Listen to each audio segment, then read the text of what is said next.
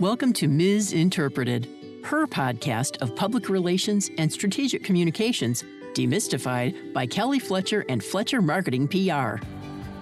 Bell Pottinger was no longer a company, and none of the staff had a job. And I regret the fact they all lost their jobs, but our ruling was pretty clear that this was exactly what a PR company should not be doing, stirring up hatred through its power of communication.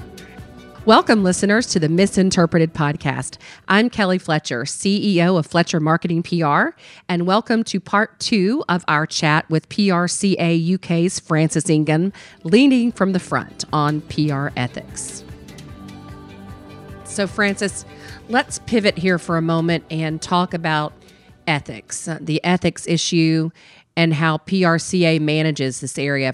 First of all, please tell us a little bit about the Bell Pottinger case, as I gather that's probably PRCA's most high-profile ethical compliance case study. It certainly is, and it was a defining moment for us. So we received a complaint against Bell Pottinger, which was a very famous, pretty large PR agency. We received that complaint from the Democratic Alliance of South Africa, the main opposition party in South Africa. And if you Google it, you get about 19,000 articles and hits that come up. And that's just if you Google our respective names. And their complaint was basically that Bell Pottinger was doing work on behalf of Oak Bay Capital, a fairly innocuous financial company in South Africa that was owned by the Gupta family. And the Gupta family was seen as having, in the phrase, acquired the South African state. And the basic work that Bell Pot was doing was to say to poor people, predominantly black people in South Africa, you are poor because of white minority capital, because white people own everything and they're excluding you from prosperity. Now that is a political point of view, and one can take that point of view. But the work that Bell Pot did was alleged, and we agreed, stirred up racial hatred in South Africa and racial tension. And that is a terrible thing for PR people to do in a country that is so delicately poised. So we received a complaint. We considered it very thoroughly. It provoked quite the reaction. So I had people turn up at my home in London from South Africa, threatening to kill me, hammering on the door in the middle of the night. I don't know what to say to that. I had no idea. Oh, my word.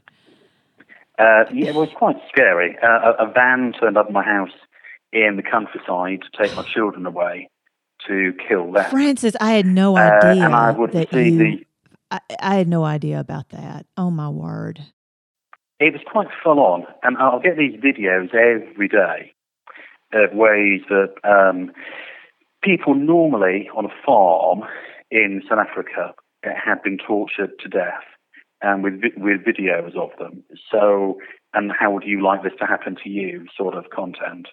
So they're all pretty graphic, and I've seen more ways that people can be killed than I would wish to see. And in the end, I stopped looking at any of them. And we had a fair bit of police involvement. So I still, before I get out of the car, always now look behind me to see if anyone's behind me, follow me. And it was all quite over the top. But it was seen as a very big moment in South Africa. And it was. So we went through a legal process. We had a delegation from South Africa with lawyers, and a delegation from Bell Pot with lawyers. Very legalistic process. We expelled them. Within a week of us expelling them, Bell Pottinger was no longer a company, and none of the staff had a job. And I regret the fact they all lost their jobs, but our ruling was pretty clear that this was exactly what a PR company should not be doing, stirring up hatred through its power of communication. And on the back of that, the company having ceased to exist, I think the industry got a great message. It rode in behind us, said this is the right thing to do. There are standards, they are enforced. Richard Edelman in New York said it was a defining moment for the PR industry. And I look at the consequence of had we done anything other than expel them.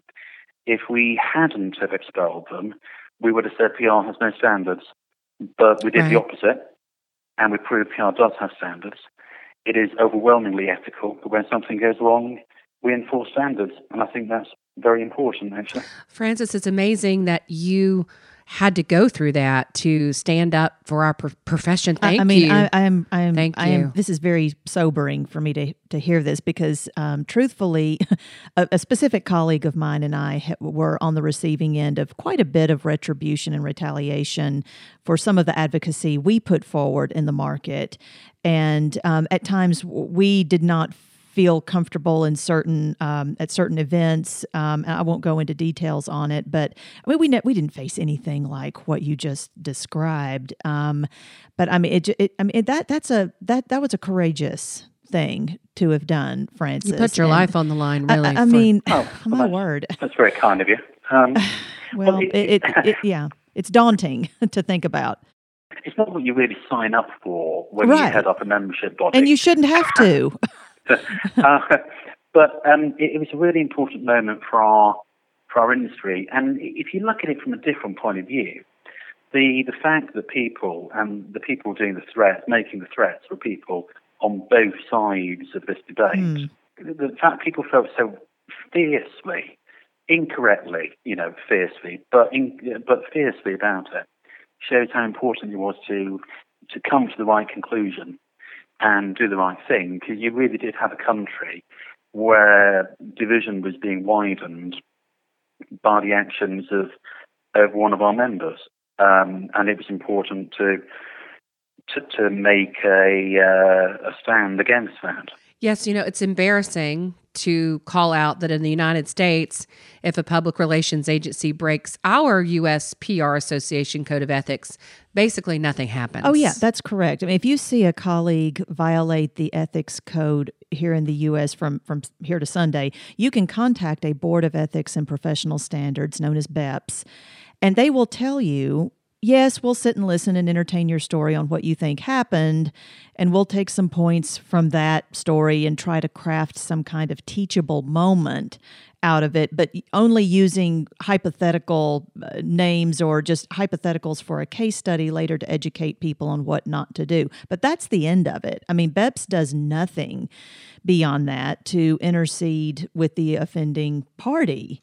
I think a lot of our U.S. Association members don't know that, and I know I really never gave it that much thought until recent years, because everything we do in our company I consider to be highly ethical. Right. But most of our members have no idea that the PRSA ethics code over here in the U.S. is not enforced, and it only exists to quote unquote inspire people, and that's basically direct from the handbook. So right. And that's a lot that there is a lot actually that our U.S. colleagues may not know that they don't know. I mean, under new rules passed in 2018, you can file a grievance, but as I just recently learned, the association does not publicly disclose who is even reviewing the case and whether they have a conflict of interest or not. Leaders are basically allowed to investigate themselves or appoint their close friends to do so.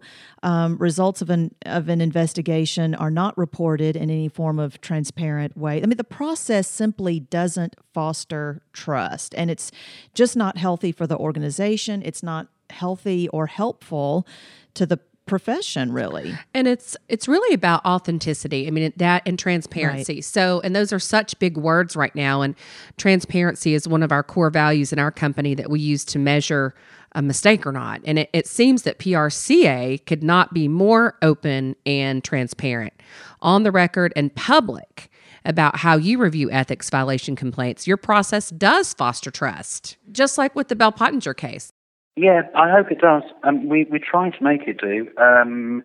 with every complaint we receive, there's a due process that's followed. We take it all very seriously. We have an independent committee that considers every complaint, made up of very senior people who have no conflict of interest whatsoever, and both the complainant and the defendant are made aware of who those people are.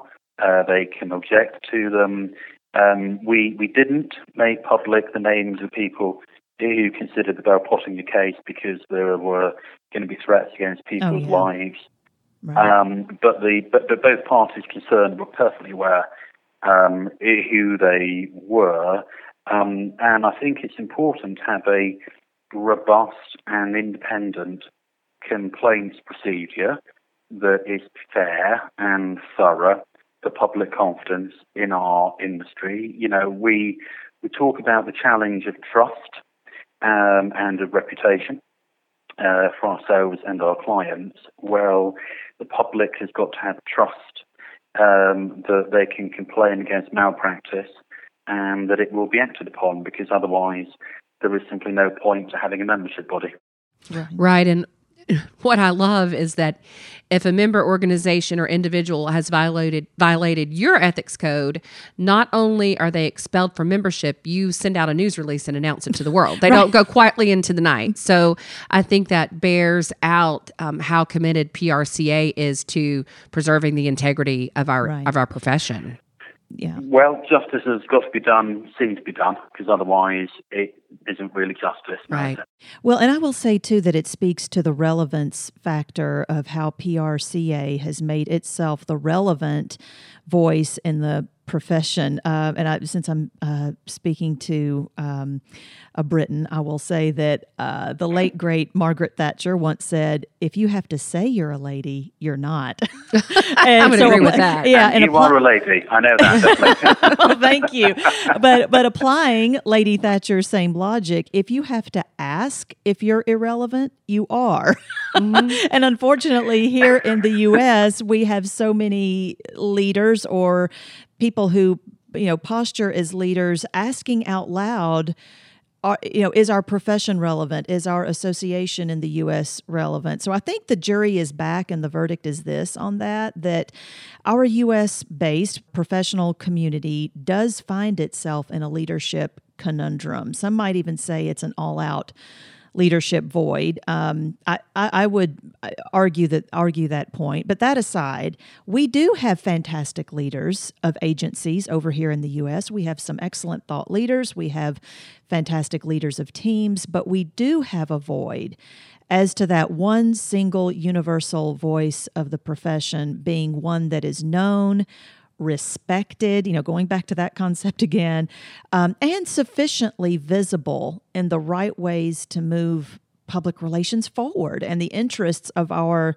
U.S. professional community, which, the U.S. Department of Labor, I think the data they have is that there are hundreds of thousands of practitioners in the U.S. in the public relations and strategic communications area. I've studied this problem long enough, and I feel like I probably have enough war wounds at this point to say it is a conundrum that is not going away, and it's not going to fix itself. And that's part of the reason, Francis, that PRCA has just blown me away with regard to the value that you provide in the marketplace. And for benefit of our listeners' peace of mind, I pay PRCA to be a member. I'm purely a volunteer. When I say all of this, I don't mean to be just over the top in my effusive comments here about how much I've really embraced this organization. But the more I discover about PRCA, the more impressed I am, the more I want to be a part of it. And really that's thanks to you, Francis, and your team. And I'm, it's any normal consumer, I think, who finds a great experience, they want to share that experience. And that's kind of been my mantra here in recent months. And I just really want to congratulate you and your team about what you've accomplished. That's incredibly kind of you. And we are delighted to have you both as members. And hopefully more American members going forward too. My view, and I know we're coming to the end of the chat, is that we have a global community of PR practitioners all around the world, very different markets in terms of where they are in maturity, but we face pretty global issues.